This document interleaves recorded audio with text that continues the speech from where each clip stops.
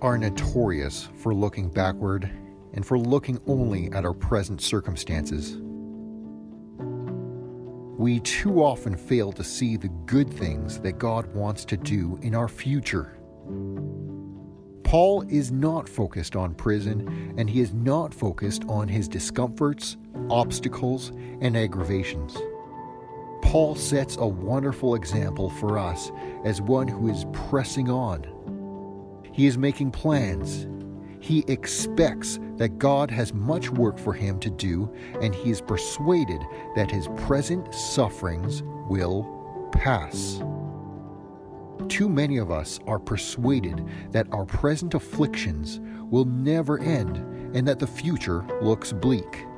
We must learn to look ahead and have the attitude of Paul, who, while he was in prison, said, "But one thing I do, forgetting what is behind, I strain toward what is ahead."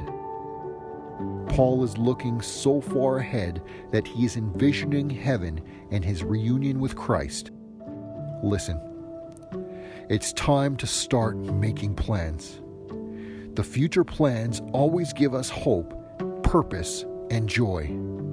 Pray. Ask the Lord for his guidance. He will lead and guide you. Pray more. Then watch to see what the Lord will do.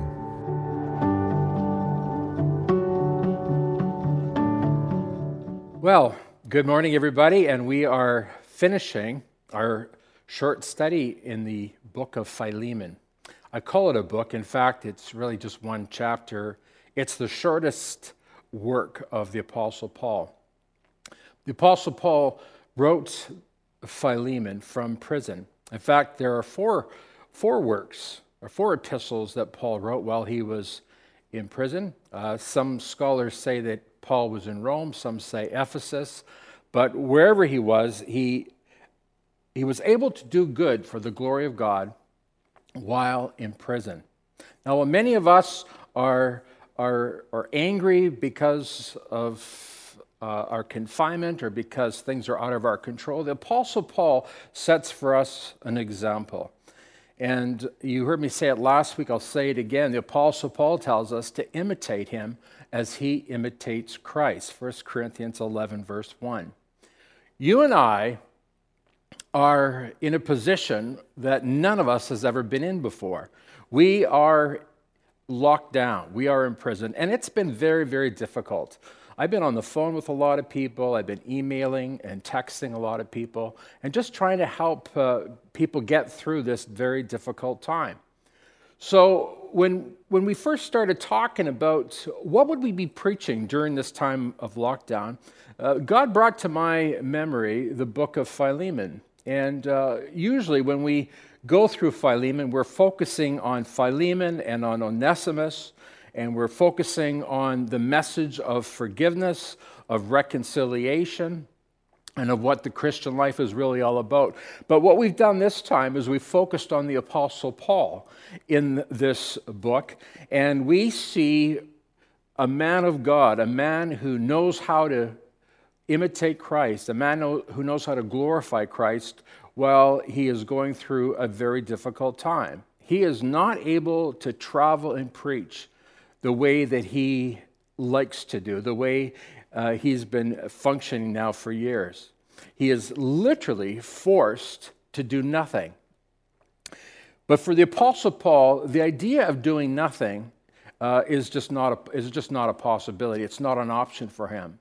He asks God, "What good do you want me to do while I am locked down and unable to do anything else?" And so we see these wonderful letters to the Ephesians, the Philippians, and the Colossians, and to Philemon. The Apostle Paul wants to glorify God wherever he is and whatever he's doing. Now, when I was 13 years of age at Calvary Temple, Pastor Barber had in a very special speaker. His name was Richard Wurmbrand. In fact, it was Richard Wurmbrand and his wife Sabina. Richard Wurmbrand and his wife Sabina were in fact ministers in Romania before communist Russia overshadowed Romania and brought Romania to a place where they too became a communist nation. Richard Wurmbrand listened to the officials declare that Romania would be under the control of the communists. And the communists were saying blasphemous things about Christ and about the church. And while Richard's wife was sitting beside him listening to all this, she elbowed him and said, "Wipe this shame from the face of Christ." And Richard said to his wife, "You know, if I say anything, that's it. I'm going to be taken away from you. I'll be thrown into prison." And Sabina says, "I would rather you bring glory to Christ than protect yourself and stand for yourself." And so what he did is he stood up and he renounced the Communist Party. He renounced communism. He renounced what the speaker was saying. And in just a few short days, just as he knew it would happen, he was arrested by the secret police and thrown into prison. His wife had no idea where he was, but there he was in jail and tortured for Jesus Christ. Now, as a 13-year-old, this had a huge impact on me because, well, first of all, I had never ever met anybody who'd been tortured or suffered for Christ. But to hear how this man for 14 years suffered in prison and did not lose his faith, it had a massive impact on my life. It really, I would say, it was one of the defining moments of my life. It's one of the things that really put me on the track to my own faith and to my own walk with God. He preached while he was in prison. He taught while he was in prison. He gave counsel while he was in prison. He sang. He did whatever he could to bring hope and courage to those who were suffering alongside of him. It was not easy. It was extremely difficult. He went through his moments of depression. He went through his moments of great doubt. He wondered, where is God while all of this is happening? And again, he testified of how God helped him through this time, how God gave him courage to face whatever was before him. While he was in jail, he was using Morse code. He was tapping out gospel verses and gospel messages and bringing hope to as many people as he could. Or as in his own words, he says, "In this way, I was able to be sunlight to fellow inmates rather than dwell in the lack of physical light."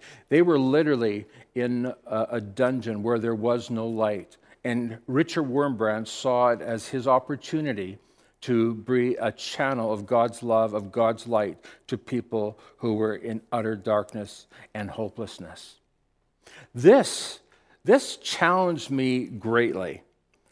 One of the books that he wrote while he was there is called Tortured for Christ. And if you've never read it, I would absolutely recommend that you get it. But the book that had, I think, the biggest impact on me was a book called If That Were Christ, Would You Give Him Your Blanket?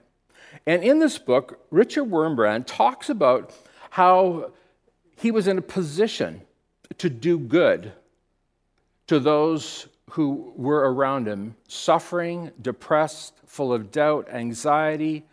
Many were dying, many malnutritioned, many just filled with all kinds of wounds from their torture. And here he is, and I think the title of the book really gives you an idea what is in the book. And how many times Richard Wurmbrand saw somebody in need, and Richard would give him whatever he had. In one case, it was actually his blanket. He took his blanket and he gave it to somebody that had no blanket and was in need. This dramatically changed my life because it showed me how Christians behave. Not just what Christians believe, but what Christians do because they believe. And that's really what I'm talking about right now. How do we behave? What are the things that we do as Christians because we are Christians, because we put our faith in Christ? Sadly, many people do not allow the Spirit of the living God to direct them and to help them make those decisions and do those things that bring glory to Christ. And this is what we're addressing today. What do we do? How do we behave?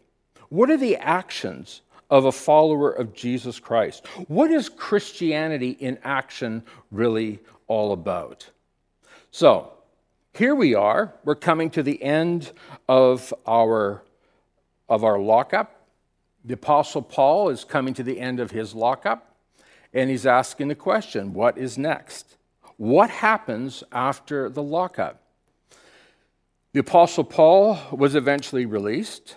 Richard Wurmbrand was eventually released, and I'm going to talk more about him in just a few moments. And we too are going to eventually be released. We will be let out, and we'll be able to function as normal, whatever normal is. But the question is, what will we do now? I think, and it's been said many times, that all of us will be changed after this quarantine, after this coronavirus. Things will not go back to normal or the way that they were. The question is, what do we do? How do we respond? What does that look like? Well, before I answer that question, what's next, let me just quickly remind you what Philemon is all about. Paul is writing his shortest letter from prison, perhaps Rome, perhaps Ephesus. We're not exactly sure of that. He's writing to a prominent leader in the church in Colossae, and his name is Philemon. Philemon is a wealthy man. He's a friend of the Apostle Paul. Paul calls him a fellow worker in the gospel. We think that probably he was the pastor in Colossae. And it seems that a slave by the name of Onesimus has stolen money from Philemon and has escaped and run away. And as any slave would know, when you do something like that, your life could very well be forfeit. He could lose his life for that. But Onesimus finds the Apostle Paul, and it seems that while Onesimus is with Paul, seeking Paul's counsel, Paul is able to lead him to Christ. And Paul declares that the escaped prisoner, Onesimus, is in fact a brother to Philemon. Now, this would have been a radical statement. To suggest that a slave would be a brother to a slave owner, that just broke down all kinds of walls. But this is what Paul is saying. Paul was saying, Philemon, Onesimus is your equal now. You are brothers in Christ. You are co-heirs. You are one. You are equal. Paul wants to see this relationship between Onesimus and Philemon utterly and completely healed. It's radical. It's a radical idea. But folks, here's what you need to know about the gospel. It is a radical thing. It's revolutionary. It breaks down all kinds of walls. It brings healing where there is division. It brings healing where there are artificial differences, such as status or class. We are one in Christ. And this is what the Apostle Paul is driving home in this letter. Now, I think we can assume that the Apostle Paul was successful in his efforts in bringing reconciliation because, in fact, Philemon, the letter to Philemon, is included in the biblical canon of Scripture. We assuming that it must have done the trick. Otherwise, it wouldn't be in the Bible. Paul loves the Lord. He wants to serve God. And while some people have big ideas of what that looks like, Paul understood that at the core of this faith is reconciliation between God and man, and reconciliation between man and man, or woman and man. This is Christianity 101. for all the great things the Apostle Paul did, at the very core of it was a reconciliation work. In fact, Paul says that is our work, that is our business. We're in the business of bringing reconciliation. So let me just read to you a few verses from Philemon. We're looking at Philemon, and there are no chapters. It's just the one chapter, if you will. And I'm starting at verse 15.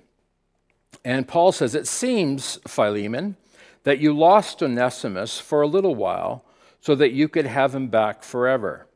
He is no longer like a slave to you. He is more than a slave, for he is a beloved brother, especially to me. Now he will mean much more to you both as a man and as a brother in the Lord." So you're catching what Paul is saying here. He's saying revolutionary things. Paul says, "So if you consider me your partner, welcome him as you would welcome me. If he has wronged you in any way or owes you anything, charge it to me. I, Paul, write this with my own hand. I will repay it, and I won't mention that you owe me your very soul. Yes, my brother, please do me this favor for the Lord's sake. Give me this encouragement in Christ." I want you to recognize that the Apostle Paul refers to Christ as the Lord, as the Master. He's the one that we obey. He's the one that we follow. We do his will. We obey him. So Paul says, because of this, give me this encouragement in Christ. I am confident as I write this letter that you will do what I ask and even more. One more thing, please prepare a guest room for me, for I'm hoping that God will answer your prayers and let me return to you soon. Paul tells us what he wants to do after lockup. Paul is making plans. And that's what I want you all to start thinking about now, because quarantine is coming to an end. During this time, I've invited you in the first week to pray and to praise God and to ask God what he would have you to do during this time. What good works does God want you to do? And then last week we talked about that, doing good. And by the way, I got to say that there's a good number of people at Cross Church who've been very good and very kind to me personally and to the people who are on staff and to other people in our church who are in need. It's been really wonderful to behold. And so for those of you who are hearing the word of God and putting it into action, I want to say, God bless you and thank you for your faithfulness. It really is a blessing and an inspiration. And while we're still incarcerated, while we're still locked up, I would invite you to ask God, God, what would you have me to do while I'm being locked up? But more than that, what do you want me to do when this is all over? Because I can tell you, God is not ignorant of this coronavirus. God knows what's going on. The fact that it is a pandemic, that it is worldwide, tells us that it's something big. It's something that God knows about, that God is involved in. And I think that you and I need to pay attention to what the Spirit of God is saying and what the Spirit of God wants to do through you and through me when all of this is over. I won't say more about that for now, but do understand that God has work for us to do. He wants us to make plans. He wants us to prepare ourselves for when this is all over. The staff and I, we've been already talking about what we're going to do when this is all over. We are now starting to pray and starting to make plans for when the coronavirus is over. But let me just look to the Apostle Paul and look at his words. He says, I am confident as I write this letter that you will do whatever I ask and even more. And one more thing, and here's Paul in prison making plans. He says, please prepare a guest room for me, for I'm hoping that God will answer your prayers and let me return to you soon. Here's a man of faith. Here's a man who trusts God. Here's a man who understands that he's at the mercy of God, not the mercy of Rome, not the mercy of the Ephesians. He's not at the mercy of Satan. He's not at anybody's mercy. He's at God's mercy, and he understands it. And I want the Spirit of God to speak to you now, to help you clearly understand that you and I are at the mercy of God. And we understand that God's will must be done in our lives. It's for this reason, you've heard me say this many times, that Jesus teaches us to pray, thy kingdom come and thy will be done on earth as it is in heaven.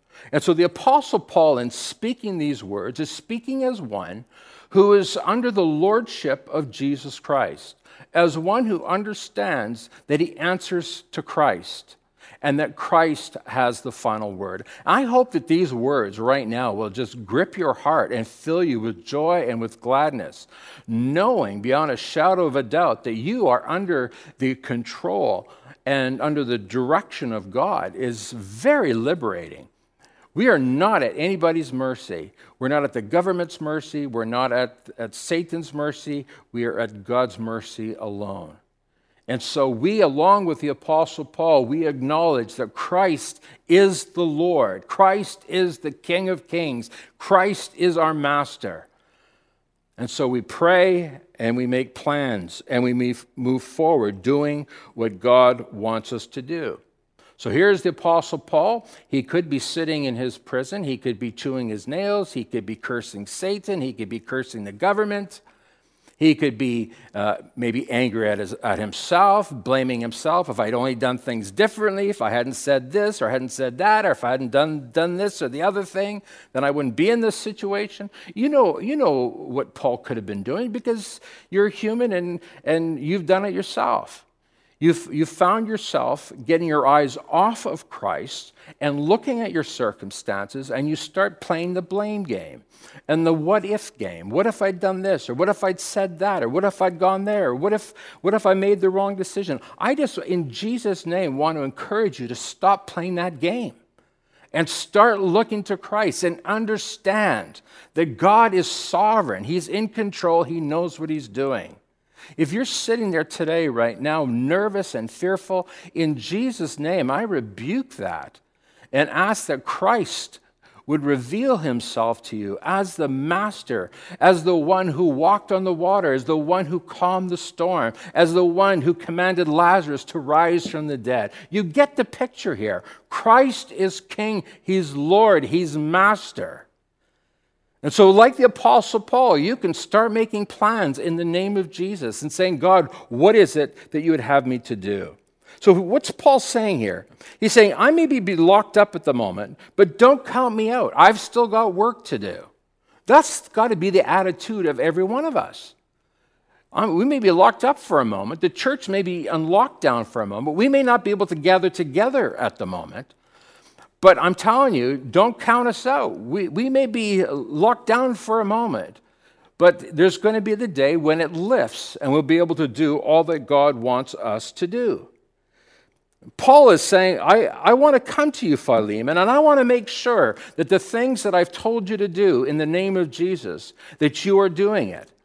Paul's saying, I want to come to you, Philemon, and I want to make sure that you are loving Onesimus. I want to make sure that peace is reigning in your church, and more particularly in your relationship with your new brother in Christ, Onesimus. Talk about accountability.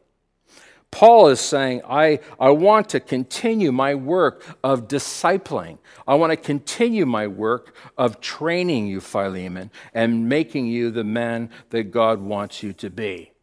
Paul is saying, I am a disciple maker. And my intention is to come to you, Philemon, and to come to the church in Colossae. And my job and my calling and my intention is to continue to do this work that God has called me to do. I think he also wants to check on Onesimus. He wants to make sure that Onesimus is safe. He wants to make sure that Onesimus has been embraced as an equal in the church.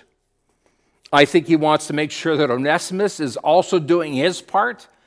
I don't think that Paul expects that this relationship's going to work just because of Philemon. He wants to make sure that Onesimus is doing his part too.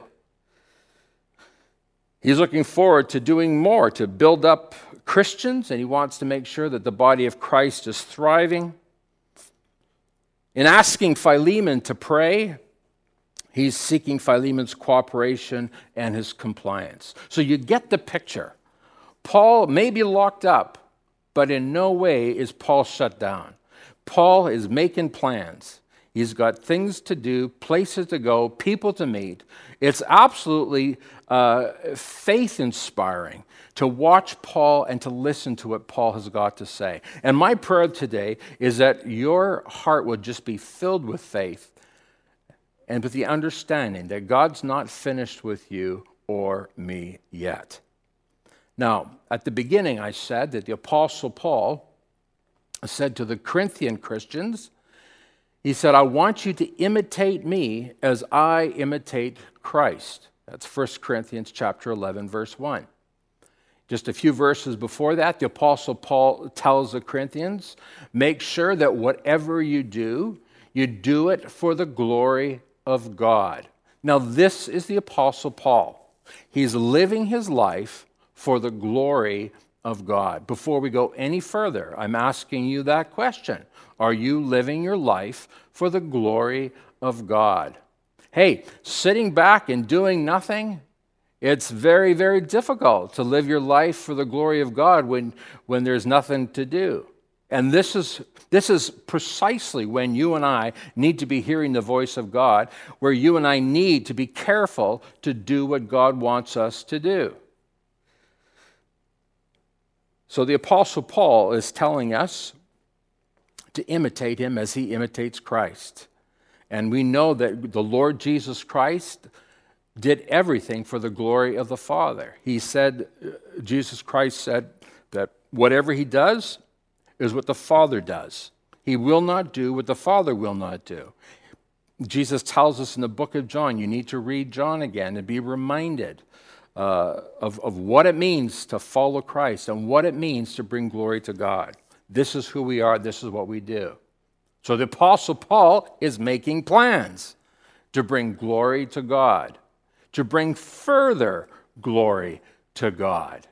Because in the reconciliation between Philemon and Onesimus, this is God glorifying.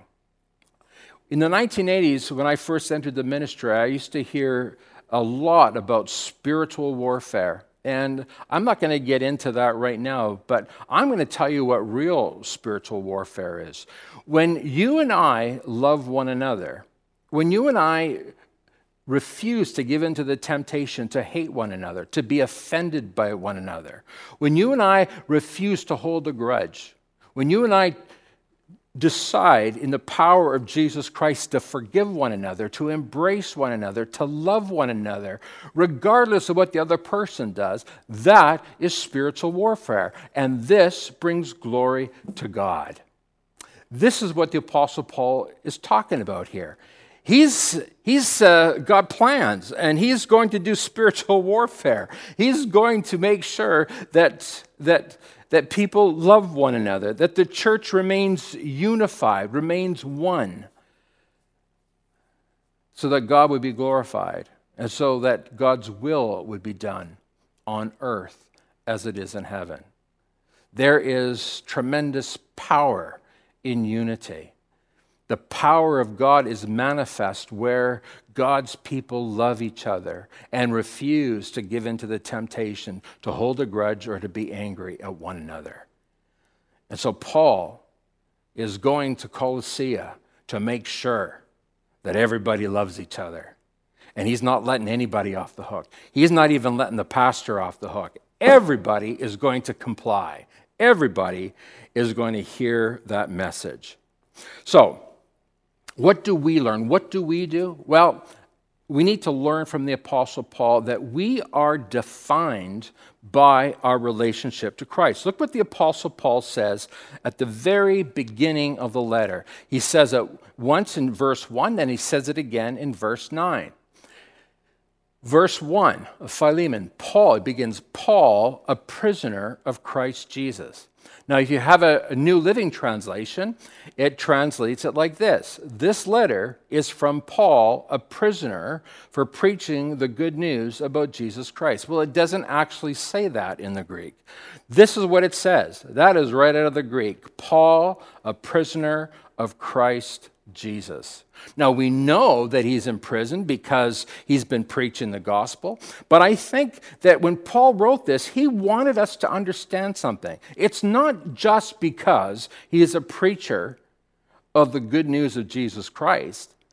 He wants us to understand our relationship to Christ, that we are slaves to Jesus Christ. We are prisoners of Christ Jesus. He's saying, I'm not a prisoner of Rome. I'm not a prisoner of any government, of any world leader. I'm not a prisoner of Satan. Paul is making it clear who his master and his Lord is. If Christ did not want him to be imprisoned, he wouldn't be imprisoned. And this is what Paul wants us to understand.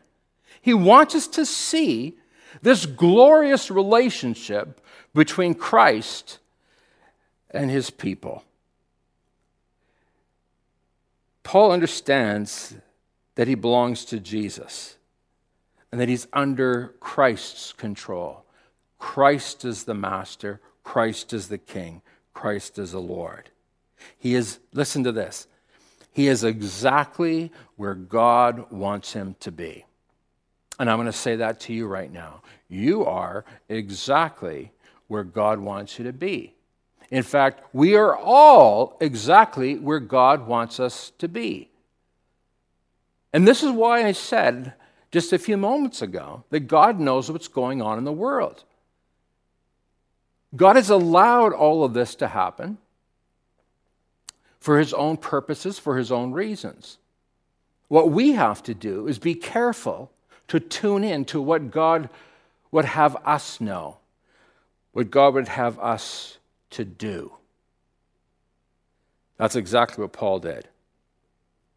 He knows that God has the final word concerning his imprisonment. And this is what Christians everywhere need to understand. This is what we need to believe, that God is sovereign over all. He's in control. He knows what he's doing. If you're sitting there today, chewing your nails off, petrified, terrified, in Jesus' name, rebuke that. Get your eyes on Christ and say, Lord, what would you have me to do? Lord, what do you want me to do? You say, Pastor Allen, is that really the appropriate response? Absolutely. This is exactly what Paul said to the Christians in Ephesus. Remember, he wrote Ephesus at the same time that he wrote Philemon. And he tells the believers in Ephesus, he says, you are God's masterpiece. He has created us anew in Christ Jesus so we can do the good things that he planned for us long ago. So where do we go with this? Start making plans. What is it that God wants you to do? As followers of Jesus Christ, what does God want you to do after this quarantine is over? And I'm hoping that you will share with us what God has laid on your heart. Along with the prayer meeting on Tuesday night, I believe, and we're praying that God would send us a revival, that God would do something great in our midst because of what we've been through. Richard Wurmbrand, after being in prison for 14 years, and after pastors from around the world heard of what he had gone through, they came together and they put together $10,000 for a ransom to release Richard Wurmbrand from prison in Romania. And at that time, the government in Romania they would take $1,000. But for Richard Wurmbrand, because he was so effective at spreading the gospel and undermining communism, he was, in their mind, especially dangerous. And for that reason, his ransom was $10,000 rather than $1,000. Well, long story short, Richard Wurmbrand was released from prison, and he recognized that his plans after his release was to go throughout the world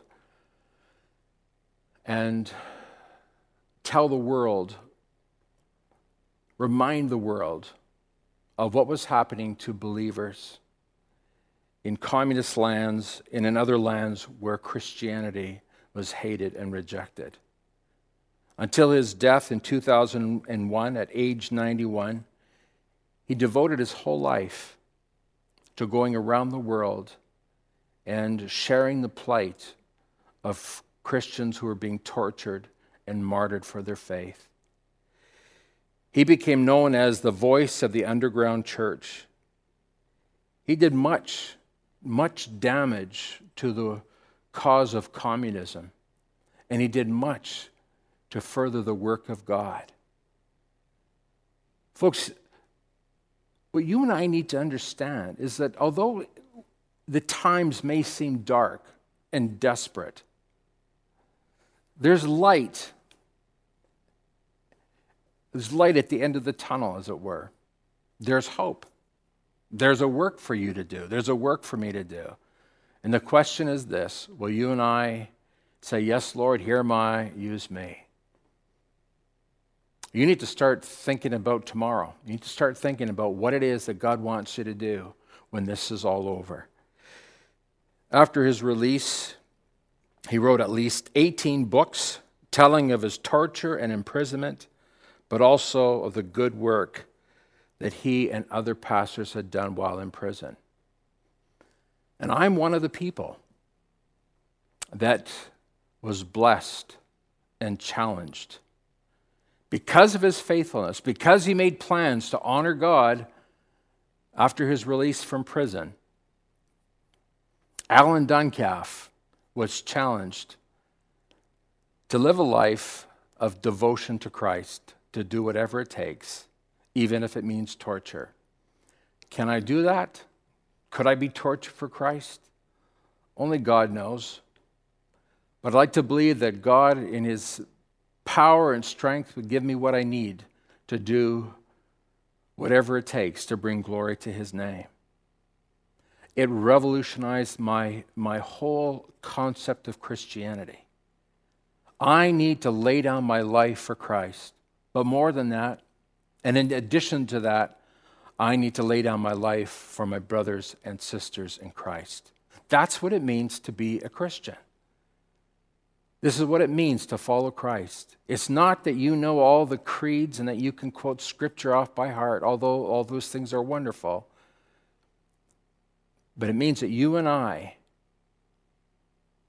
as followers of Jesus Christ, as men and women who acknowledge that Christ is our master, it means that you and I are busy obeying Christ and putting into practice the instructions of Christ. We've been locked up now for about 6 weeks, and there's talk that soon restrictions will be loosened. My prayer is that we will not carry on as usual, that there will be a revival, that we will find ourselves more fervent, more on fire for God, prepared to say, yes, Lord, here am I. Some of us have sort of dropped out of service. We've kind of been hiding. We haven't been really prepared or willing to serve in any way. We haven't shared our faith with anybody. Well, the Apostle Paul recognizes that he is a prisoner of Christ Jesus, and I want you to know today that's what you are. That's what I am. We acknowledge Christ as our Master and as our Lord. And God, by his leading, God, by his Spirit, is going to lead us in the way that we should go. The question is, will you say, yes, Lord, I'm willing to do whatever you want me to do? I want to implore you to start praying now and start making plans and asking God, what would you have me to do? Maybe what you need to do is you need to make peace with somebody that you have been at odds with, somebody that you've been holding a grudge against. In your mind, they don't deserve to be forgiven, but because you are a prisoner of the Lord Jesus Christ, you're not going to do what you want to do. You're going to do what the Lord Jesus tells you to do because he's your master. You're going to forgive because Jesus said so. Some of you have thought, well, I'd like to go on a missions trip, but, I got to save for my retirement. I want to go on my own trips. I want to do my own thing. Well, maybe it's time for you to sign up for a missions trip. You say, Pastor Alan, are there going to be missions trips? Of course there is. We're making plans. You need to sign up. Maybe you haven't been serving at Cross Church. We'd love to have you sign up. You can go to crosschurch.life and you can sign up there to serve in the church. Maybe there's somebody that you know that right now is struggling. They need your love. They need your attention. You need to give them a call. You need to bring them some food. Show some kindness to them. You need to phone somebody. You need to send somebody a text, an email. You need to message them on Facebook. Whatever you do, you need to make a connection. By faith, you need to start giving. You need to start tithing. What's next? It's time for you and I to get serious about following Christ. It's time for you and I to get serious about obeying Jesus, who before he left this earth, he said, go into all the world and make disciples. There's somebody in your life that needs to hear your testimony. Somebody that needs to hear you share your faith. It's time for you and I to say, God, what do you want me to do? What a sad thing to come to the end of your life and have nothing to show for it, having had done nothing. I don't want my life to end that way. I want to make sure that I've obeyed Christ and that my life has meant something, has counted for eternity. That's the Apostle Paul in prison, looking for more to do for Christ. I pray that that's what you're doing right now. And maybe what you need to do is you need to call the church, send us an email and say, Pastor Alan, I'm signing up for a missions trip to Burundi. I'm signing up for a mission trip up north. I'm signing up to serve in the church. I'm coming to the prayer meeting on Tuesday night. But get busy and start doing what Jesus Christ has called you to do. Because at the end of the day, you and I are prisoners of Christ because he's our master and our Lord. Let's pray. Father, thank you for your grace. Thank you for your love. Thank you, Father, that you've got a work for us to do. Thank you, Father, for faithful men like the Apostle Paul, who even during his imprisonment, he understood that he was your servant. And he understood, Lord, that you were his master and that he was your prisoner. Richard Wurmbrand is another modern example of a man who understood that he was your prisoner. And through Richard Wurmbrand, God, many hearts and lives have been touched and changed around the world, including me. And I thank you for Richard Wurmbrand. And I pray, God, Cross Church, everybody who calls Cross Church home would be an Apostle Paul or be a Richard Wurmbrand.